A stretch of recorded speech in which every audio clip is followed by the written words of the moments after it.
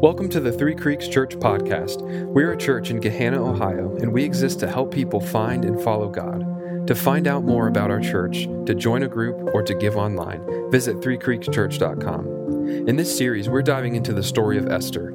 Esther is the only book of the Bible in which the name of God isn't written. But the power of God, the presence of God, and the providence of God are clearly on display. Thanks for tuning into Providence, the story of Esther. Good morning, Three Creeks. My name is Joel Trainer, and I get to be the pastor here. And if you're here, if you're a regular, what's up? And if you're new, we just want to say welcome. We're excited that you have joined us. First week in a brand new series called Providence. We like to set the mood with a low bass. First week in a series called Providence. We're going to be here for 4 weeks. And we're going to go through the story of Esther.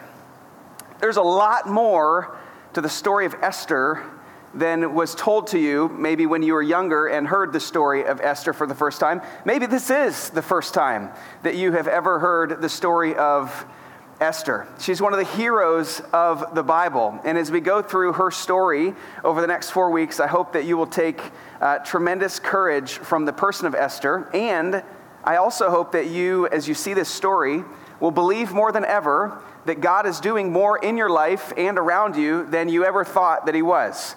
That as we go through life and just, imagine things as just happening by chance or by coincidence, I'm hopeful that by the end of this series, you'll start to realize that there's more going on than what first meets the eye.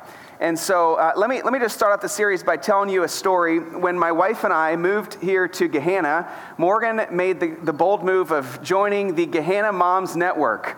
She was a new mom. We didn't know anybody in Gahanna, and so she joined the GMN, and it's just Gahanna moms that have play dates and hang out and have events. It's kind of out of my wife's character to do that, but she felt like she wanted to kind of make her way and meet friends in Gahanna, and so that was her way of doing that. She met somebody by the name of April. Some of you guys know April, and she met April at an event, and then Morgan, over the course of time, decided to volunteer to host the chili cook-off, the GMN chili cook-off. I mean, this is a big deal, and it's coming to our house. And so, we've got everything prepared, and April's husband, Jason, just happens to be a chef, and he brings his entry into the chili cook-off, elk chili. And I think that's pretty cool. So I just start talking up Jason. We ended up talking for a while, and Morgan and I got to know Jason and April, and they had Eli, I guess, at the time. And so, we kind of become friends. They come over to our house for dinner, and they weren't at that point plugged into a local church. And they come over to our house. We go over to their house, and we just become friends. Then it comes to happen that they actually have some other friends from a job that Jason used to have.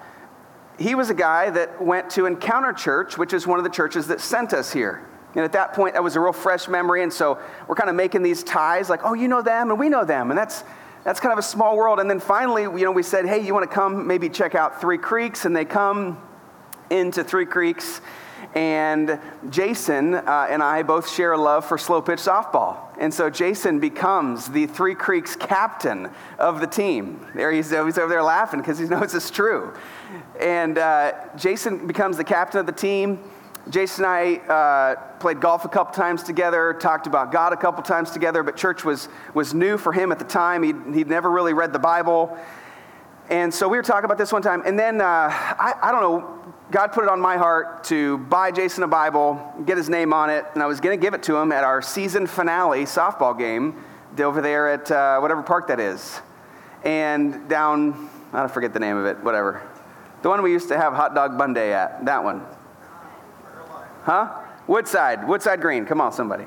And so Woodside Green, we were going to have our softball game, and correct me if I'm wrong, I'm pretty sure the last game got rained out 5 times. It was 5 weeks in a row, 5 Monday nights in a row where it got rained out. And I've had this Bible in my car for like 5 or 6 weeks. I can't wait to give it to Jason. Finally, I said to him, man, it doesn't matter if it rains tomorrow, just come over after work. I think the game got canceled again. And you said, all right, I'm coming over after work. And so I've got the Bible, and I'm ready to give it to him. Jason comes over after work. It's 5:30 in the evening, and he walks in, and I said, hey, I have something for you. Here's a Bible. And Jason, I remember physically, he just kind of like steps back like this. He goes, you haven't seen me touch my phone. He said, you haven't seen me touch my phone. I said, no, I haven't seen you touch your phone. And he kind of like delicately like pulls it out and like puts it on the table. He wants to make sure that I know that he's not messing with it. And he opens up his notes, and this was the screenshot of the note. At 6 a.m. that morning, Joel's giving me a Bible. I had a dream about it last night.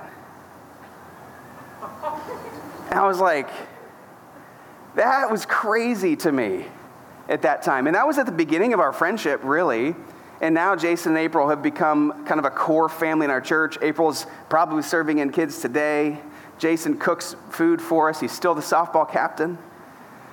And God has just spiritually awoken the Kaufman family through all of these things that at the time I might have been writing off as coincidence. And as I tell that story, I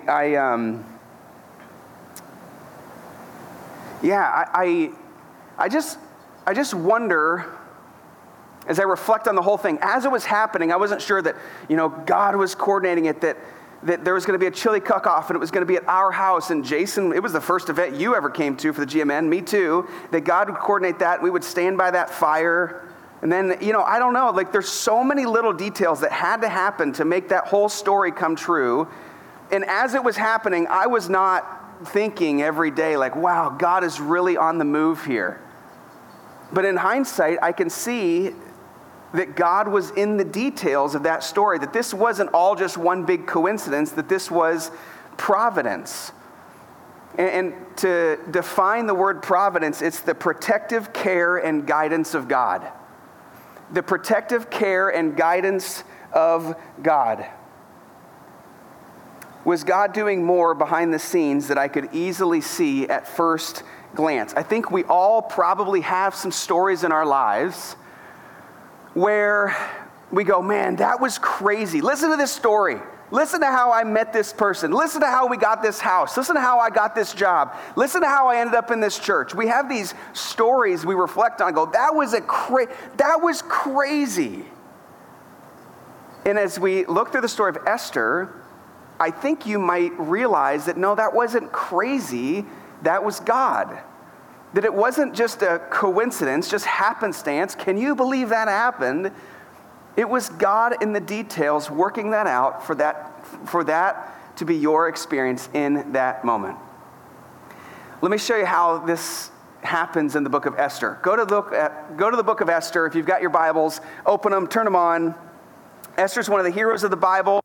Esther is only 9 chapters long. Fascinating fact about the book of Esther, the name of God isn't mentioned in the book of Esther. It's the only book of the Bible that doesn't mention the name of God. It's just a historical story. No other book of the Bible, the other 65, no other book of the Bible makes any reference to Esther or about Esther. It's this story that kind of historically stands alone in the Bible. It's right after, if you're looking for it, it's right after Nehemiah, and it's right before Job, and it's the perfect example perfect time for me to remind you that the Bible isn't written chronologically. It's not 66 books as they happen in order. The Bible's kind of collected into, the Bible's, books collected as themes. And so Esther falls in this historical collection of books in the Bible. You can't see God's name in it, but you can't deny God's hand in it.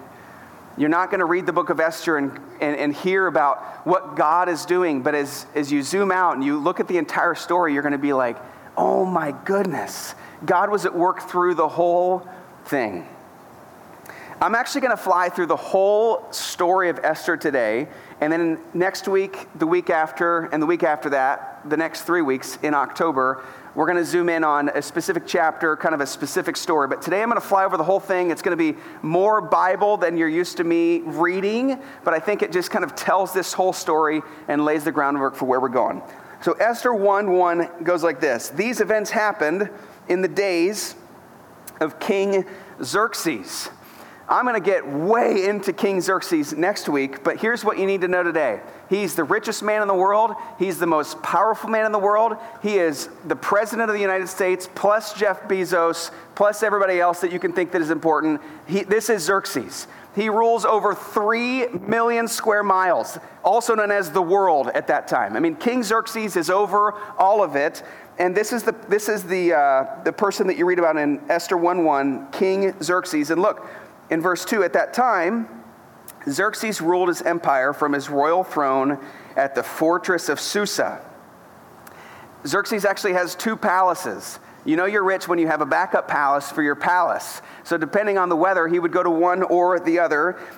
He threw a party in verse 4. The celebration lasted 180 days. A 180-day party. A tremendous display of the opulent wealth of his empire and the pomp and splendor of his majesty. When it was all over, the king gave a banquet for all the people, from the greatest to the least who were in the fortress of Susa. He said 180 days isn't long enough of a party. It lasted for 7 days. 7 more days, and was held in the courtyard of the palace garden. It says that they drank from golden goblets, and none of them were the same. It says that this party, they would sit on golden couches. That does not sound comfortable, but they were golden couches. And while this party is happening, his queen, Queen Vashti, has a banquet for the women in the royal palace. And while Xerxes was drunk, he called for Queen Vashti, and she turned him down. She, as the cool kids say, ghosted him. She said, "I'm out. I'm not coming." And so Xerxes, true to form, decides to divorce Queen Vashti, so that the whole country would know that he is still the most powerful person. No one's going to turn down King Xerxes. And so he divorces Vashti. In chapter 2, this is the plan they come up with. They go, "Let us search the empire to find beautiful young virgins for the king. Let the king appoint agents in each province to bring these beautiful young women into the royal harem at the fortress of Susa. Hegai, the king's eunuch in charge of the harem, will see that they are all given beauty treatments. After that, the young woman who pleases the king will be made queen instead of Vashti." This is the first season of The Bachelor. They look everywhere through all of the provinces and say, who can come and be beautiful enough to be King Xerxes' next queen? Okay, there's a man in chapter 2 named Mordecai. You're going to want to remember the name Mordecai. He is a Jew. He's a descendant from Abraham, from David. Says that Jesus is going to be in that same line. So Mordecai is a Jew. You got to remember that. Mordecai has a cousin named Esther. She's a Jew. She is Jewish. Mordecai sends Esther in as a contestant for King Xerxes. Will she be beautiful enough? It sounds crazy and I would say even terrible, but they put these women in a certain part of the temple where King Xerxes can't see them for a while, and they give them a year's worth of beauty treatments before they bring them in front of the king, and he gets to decide if she will be the queen.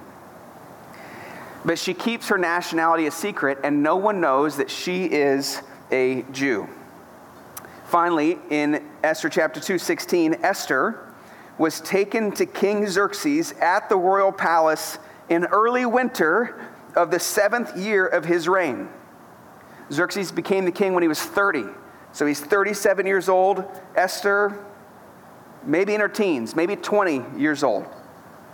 And the king loved Esther more than any of the other women. He was so delighted with her that he set the royal crown on her head and declared her queen, Queen Esther, instead of Vashti. And now the story is about to get really crazy. Remember Esther's cousin's name? Mordecai, right? Look at verse 21, Esther 2:21. Look at this. One day, as Mordecai was on duty at the king's gate, 2 of the king's eunuchs, Bigthana and Teresh, who were guards at the door. I want a guard named Bigthana. They were guards at the door of the king's private quarters. They became angry with Xerxes, and they plotted to assassinate him. But Mordecai, who was just on duty at the king's gate, heard about the plot and gave the information to Queen Esther. She then told the king about it and gave Mordecai credit for the report. And when an investigation was made and Mordecai's story was found to be true, that Bigthana and Teresh were plotting to assassinate the king, the two men were impaled on a sharpened pole. But Mordecai just happened to be on duty at the king's gate. It's where did he just happen to be? He just happened, just a coincidence probably, to overhear Bigthana and Teresh plotting to assassinate the king. He just happened to be Queen Esther's cousin, and he relays the information to Esther, who tells the king there's an investigation, and they're found to be guilty of a plot to assassinate the king, and they're impaled on a sharp pole, they're killed. Just a coincidence, I think, that he was there. Don't you? Sometime later, Xerxes appoints a man to be his right-hand man, the most powerful official in all of the land, and his name is Haman. When Haman would walk around, he had so much power, so much clout, that people would bow. So as he walks from this building to that building, down the street, people know who Haman is, and they bow. There's one individual who doesn't bow to Haman. He's Haman as an evil ruler, and he goes, I'm not going to do it. His name, Mordecai, the guy who's at the king's gate. Mordecai doesn't bow to Haman, and this infuriates Haman. And because Haman is kind of King Xerxes' protege, they think alike. Every decisions are about power and prestige. So Haman chooses, I'm not only going to kill Mordecai, but I found out that Mordecai was a Jew. I'm going to kill all of the Jews. This is Haman's plan, to kill all of Mordecai's people, to prove a point that you're going to bow to Haman if he walks by. So this is what he does. He gets some of his buddies together, and they cast lots. This is apparently how they make decisions back then. Verse 7, I think it's chapter 3. It says, is it chapter 3? Oh, yeah. So in the month of April, during the 12th year, so Queen Esther's been queen for 5 years. During the 12th year of King Xerxes' reign, lots were cast in Haman's presence. The lots were called Purim, to determine the best day and month to take action. When are we going to annihilate the Jews? And the day selected, they casted the lots, was March 7, nearly a year later. The die could have been rolled May 7, a month later, but instead it's rolled and it's 11 months later. So they've got some time. Once again, at the time, I imagine that nobody there thought God was at work in the rolling of the dice.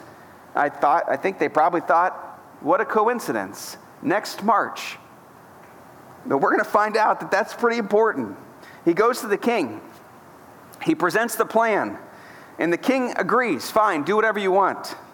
Next March, the Jews will be annihilated. And Mordecai hears of this. Ironically, Esther doesn't hear of this. Apparently, their marriage has some communication issues, or not, I guess they're not married. Never mind, that joke doesn't work.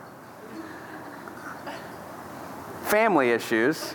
Anyways, Mordecai hears of this. Esther doesn't hear of this. And so Mordecai goes and tells Esther. Nobody knows that Esther's a Jew. And he pleads with Esther. Next week, I'm going to get into this story. Esther goes and visits the king. And when she visits the king, she doesn't ask for her people to be saved. She asks the king to come over for a banquet at her house, at her area of the palace. And the king says, yeah. And she says, and I want one more person to come with you. I want it to be Haman. And the king says, okay. So the king and Haman come over for a banquet at Esther's area of the palace.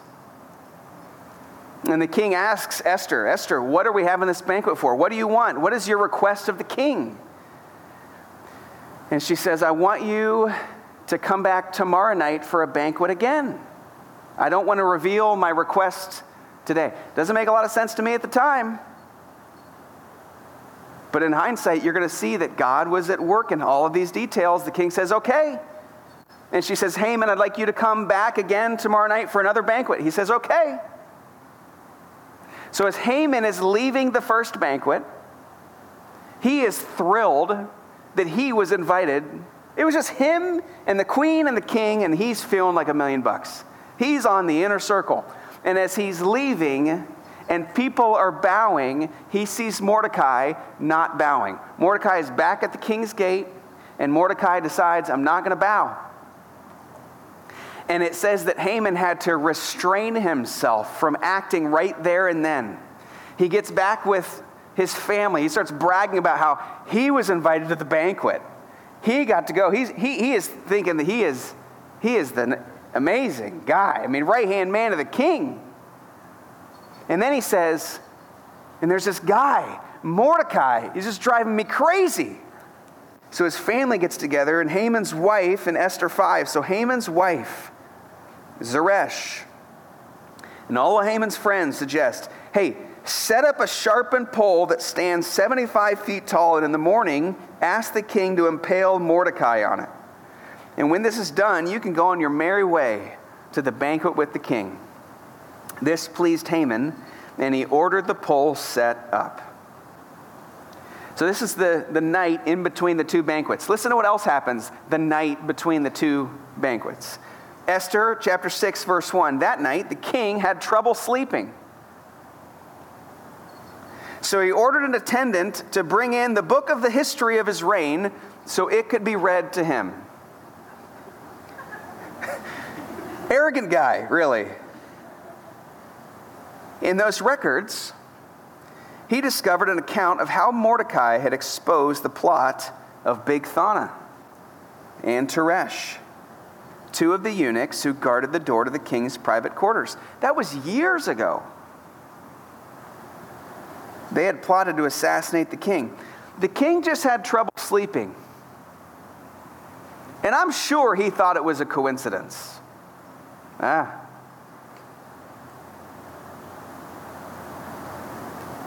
he says, come read my book. Come read the book about me. All the stories about me. So the servant comes in and opens up the big book. There's hundreds and hundreds and hundreds of stories in this book. And he says that he reads the one about Mordecai and Bigthana and Teresh and the assassination plot and how Mordecai helped Esther tell the king and they were killed. And I'm sure as he heard it, they probably just thought, what a coincidence. I'm sure they weren't able to see all that God was doing. It was just one of the stories. Wow, fascinating that you read that one. Because what happens is King Xerxes asks the servant and says, what do we do for that guy? What do we do for Mordecai? And the servant goes, actually, we didn't do anything for him. He's still the one that's out by the king's gate. He's just the same old guy. As this conversation is happening with the king and his servant, the king goes, who is that in the outer court? The king inquired. And as it happened, just a coincidence, Haman arrived in the outer court of the palace to ask the king to impale Mordecai on the pole he had prepared. So the servant says, Haman's here. And so the king says, well, come on in, Haman, let's talk. So Haman came in, verse 6, and the king said, what should I do to honor a man that truly pleases me? And Haman goes, you talking about me? And the king goes, no, I'm talking about Mordecai. And Haman's like, I was going to bring him up. And Haman goes, King Xerxes goes, let's honor him. And the king makes Haman set up a parade for Mordecai through all of the city. And so while Mordecai doesn't bow to Haman, in a shocking twist of events, Haman is coordinating a parade for everyone to bow to Mordecai. And I go, wait, you just couldn't sleep that night? And the idea he came up with apparently was, I don't know, read me a book about me.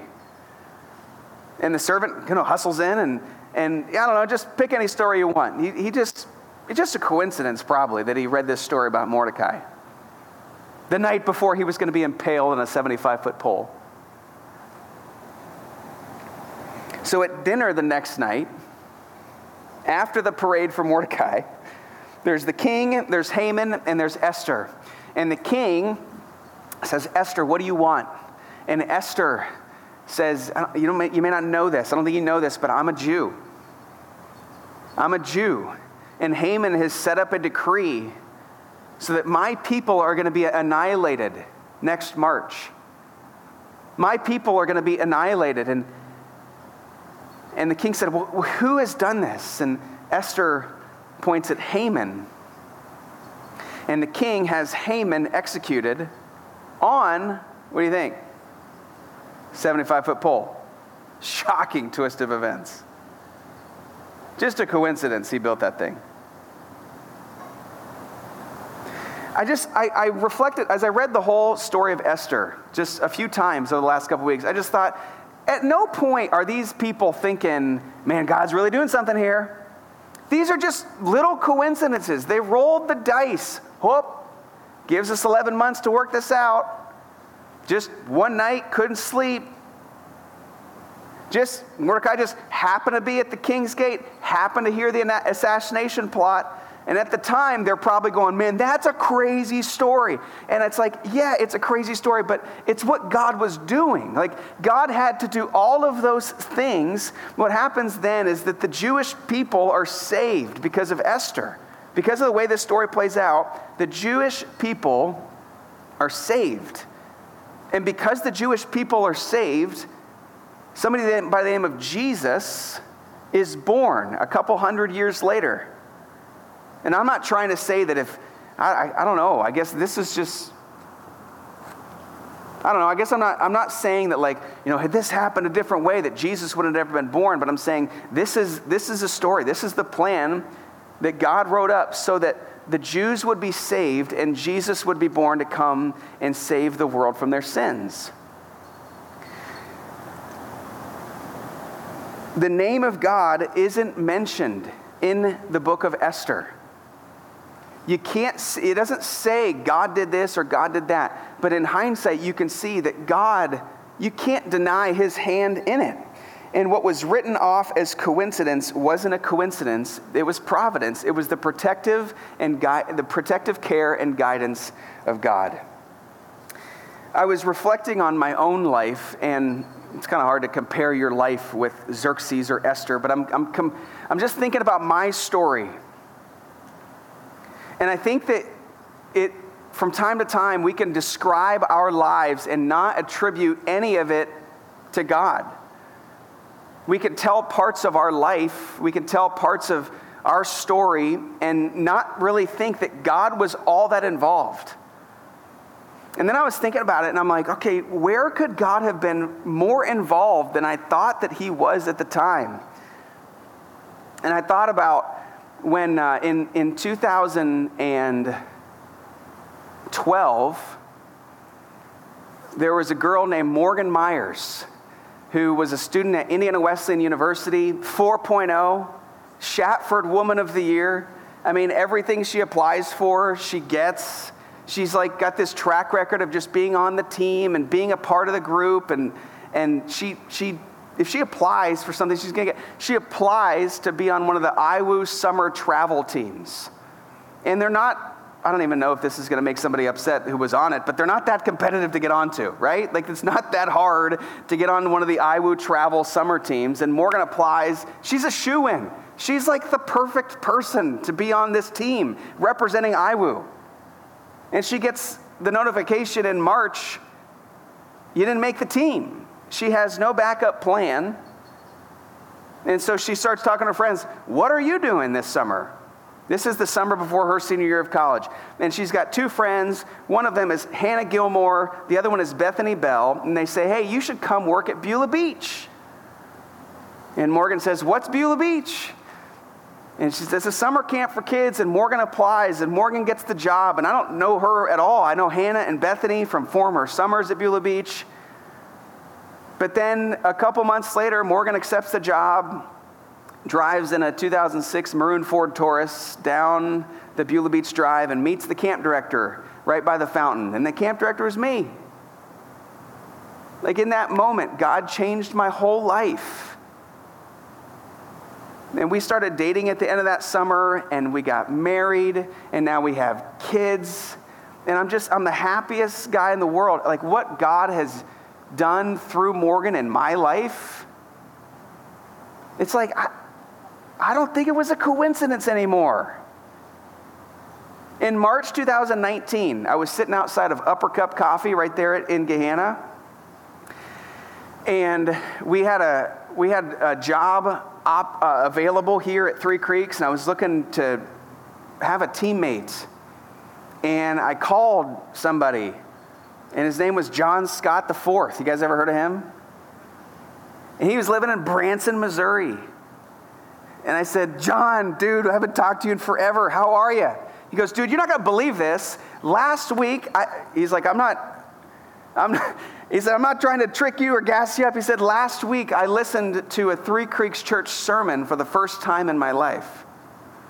And I said, well, that's a coincidence because I'd like to talk to you about coming and moving here to Ohio and coming to work at Three Creeks Church. And then one thing after another, these little details fall into place, and John and Keandra move here, and God is using them.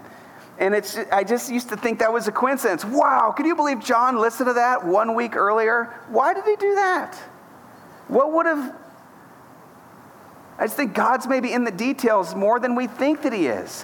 1 month ago, I just have had, I don't know, maybe a rough 4-month patch. I haven't just been firing all cylinders, kind of discouraged about some stuff. I know I'm not the only person, and the minute I start whining, I find somebody who has had a lot worse go than I have with COVID and everything. So I'm not complaining. I'm just saying maybe this past summer wasn't my favorite. And I'm just discouraged. And I wonder if any of this is working. And I wonder if, I don't know, just bad days. And I go to a wedding that at first I wasn't thinking that I was going to be able to go to. Jason Ackerman and Jocelyn. And I got there a little early because I was a part of the ceremony a little bit. And I saw a guy in a red shirt and thought, wow, that's a pretty loud red shirt. But, to each their own. And he came straight over to me. He came to talk to me. And I was like, saying hi. And he said, I'm Jason's dad. I live in Illinois. I said, no way. He said, and I watched a couple of your sermons over COVID last summer. I said, really? He said, yeah. And I was like, okay, thanks. And he said, he said, do you remember the message that you gave on Easter during COVID when you showed everybody that rock? I think I said, well, I remember. I'm not sure anybody else does, but I remember. And he said, well, I remember. And that afternoon I went out and I got a rock and I painted the rock and I wrote the date, and it's by my bed. And it reminds me of what God has done in my life. And I guess it's hard for me to put it into words how much that meant to me that day. Just the lead up to that moment of just wondering, what are we doing here? Is anything happening? And then I just meet this person whose life was changed through our church and what we're doing here. And it was what I needed to hear that day. And at the time I thought, man, what a coincidence. What a coincidence that would happen like that.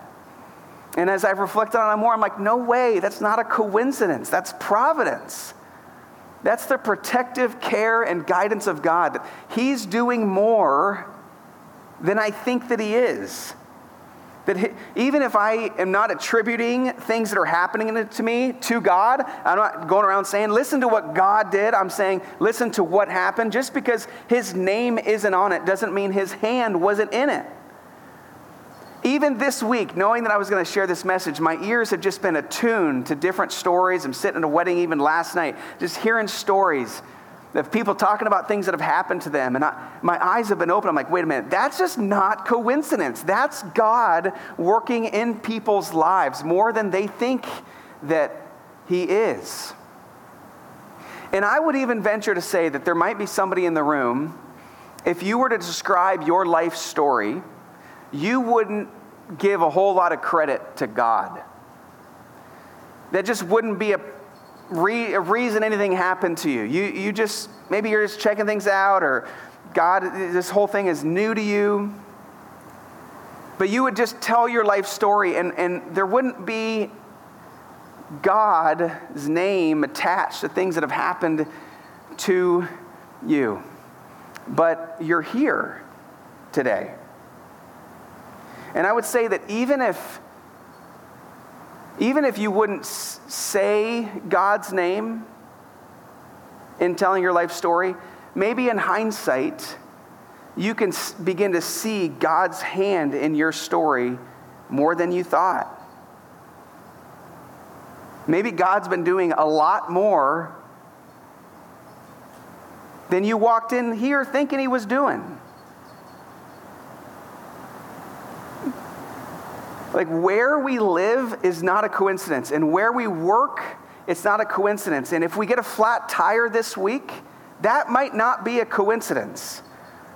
And the person that might call you this afternoon, it might not be a coincidence.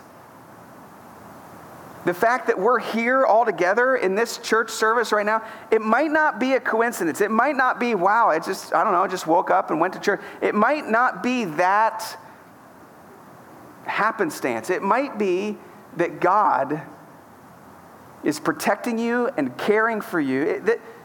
This isn't a coincidence. This is providence. And I'm not trying to over-spiritualize things. I'm not trying to hyper-spiritualize things. I think there's probably some danger in that. But I also think there's a lot of danger in under-spiritualizing things, in taking the credit, in writing things off as coincidence. I think there's great danger in that. And I think if our eyes were tuned and we were wondering, God, what are you doing here? Could you be working this out in a way that I was unaware of? I wonder if our faith would just buoy because we see the work of God, because we're looking for it. The great encouragement for anybody who's here in the room, the great encouragement today is this, is that God is doing more than you think that He is. That He's caring for you and guarding you and protecting you and leading you, having you meet people, taking you places. He's got you on this journey, and He's a lot more involved than you think that He is, and that is a good thing because He is a good God. And the great challenge for everybody in the room, no matter where you fall on your spiritual journey, the great challenge is even just this week to begin to look and go, God, where are you doing stuff that I was unaware of? Where can I give you some praise and some honor and some glory? I didn't even know that was you. But I'll bet that if you open your eyes this week and just imagine that God's doing more, I think you'll see quickly that God is doing more. Certainly as we read the book of Esther. And you should read it, all of it, this week. 9 chapters. It'll set you up for the next 3 weeks of this series. Certainly as you read the book of Esther, as the story's going on, you'll see these people aren't thinking, God's really working here. But in hindsight, you'll say, man, God was really working there. The whole thing, the whole book of Esther, is God's plan to save people. It's God's plan to save people, and He does it even though people had no idea it was happening when it was. Will you guys pray with me? We're going to sing a couple songs together. God, we want to see all that you're doing. I know we don't get access to that. I know that you're always going to be doing a billion things that we'll never see. But God, even this week, would you just give us a glimpse of what you're doing? Would you show us your work? Would you show us your hand in things? Would you, this week, give us experiences that we at first will say, man, that's crazy. How did that happen? What a coincidence. But God, would you remind us that you care for us and you're protecting us and you're guarding us, and that is providence. and that you're more at work in our lives than we ever thought that you were. God, help us not to over-spiritualize things. But God, help us not to under-spiritualize things. Help us to look for you in the day-to-day, in the mundane, in the random, quote-unquote, coincidences that happen in our lives. We want to see you, God. In Jesus' name, amen. Thanks for listening. We hope you were both challenged and encouraged today. For everything you want to know about Three Creeks Church, visit threecreekschurch.com.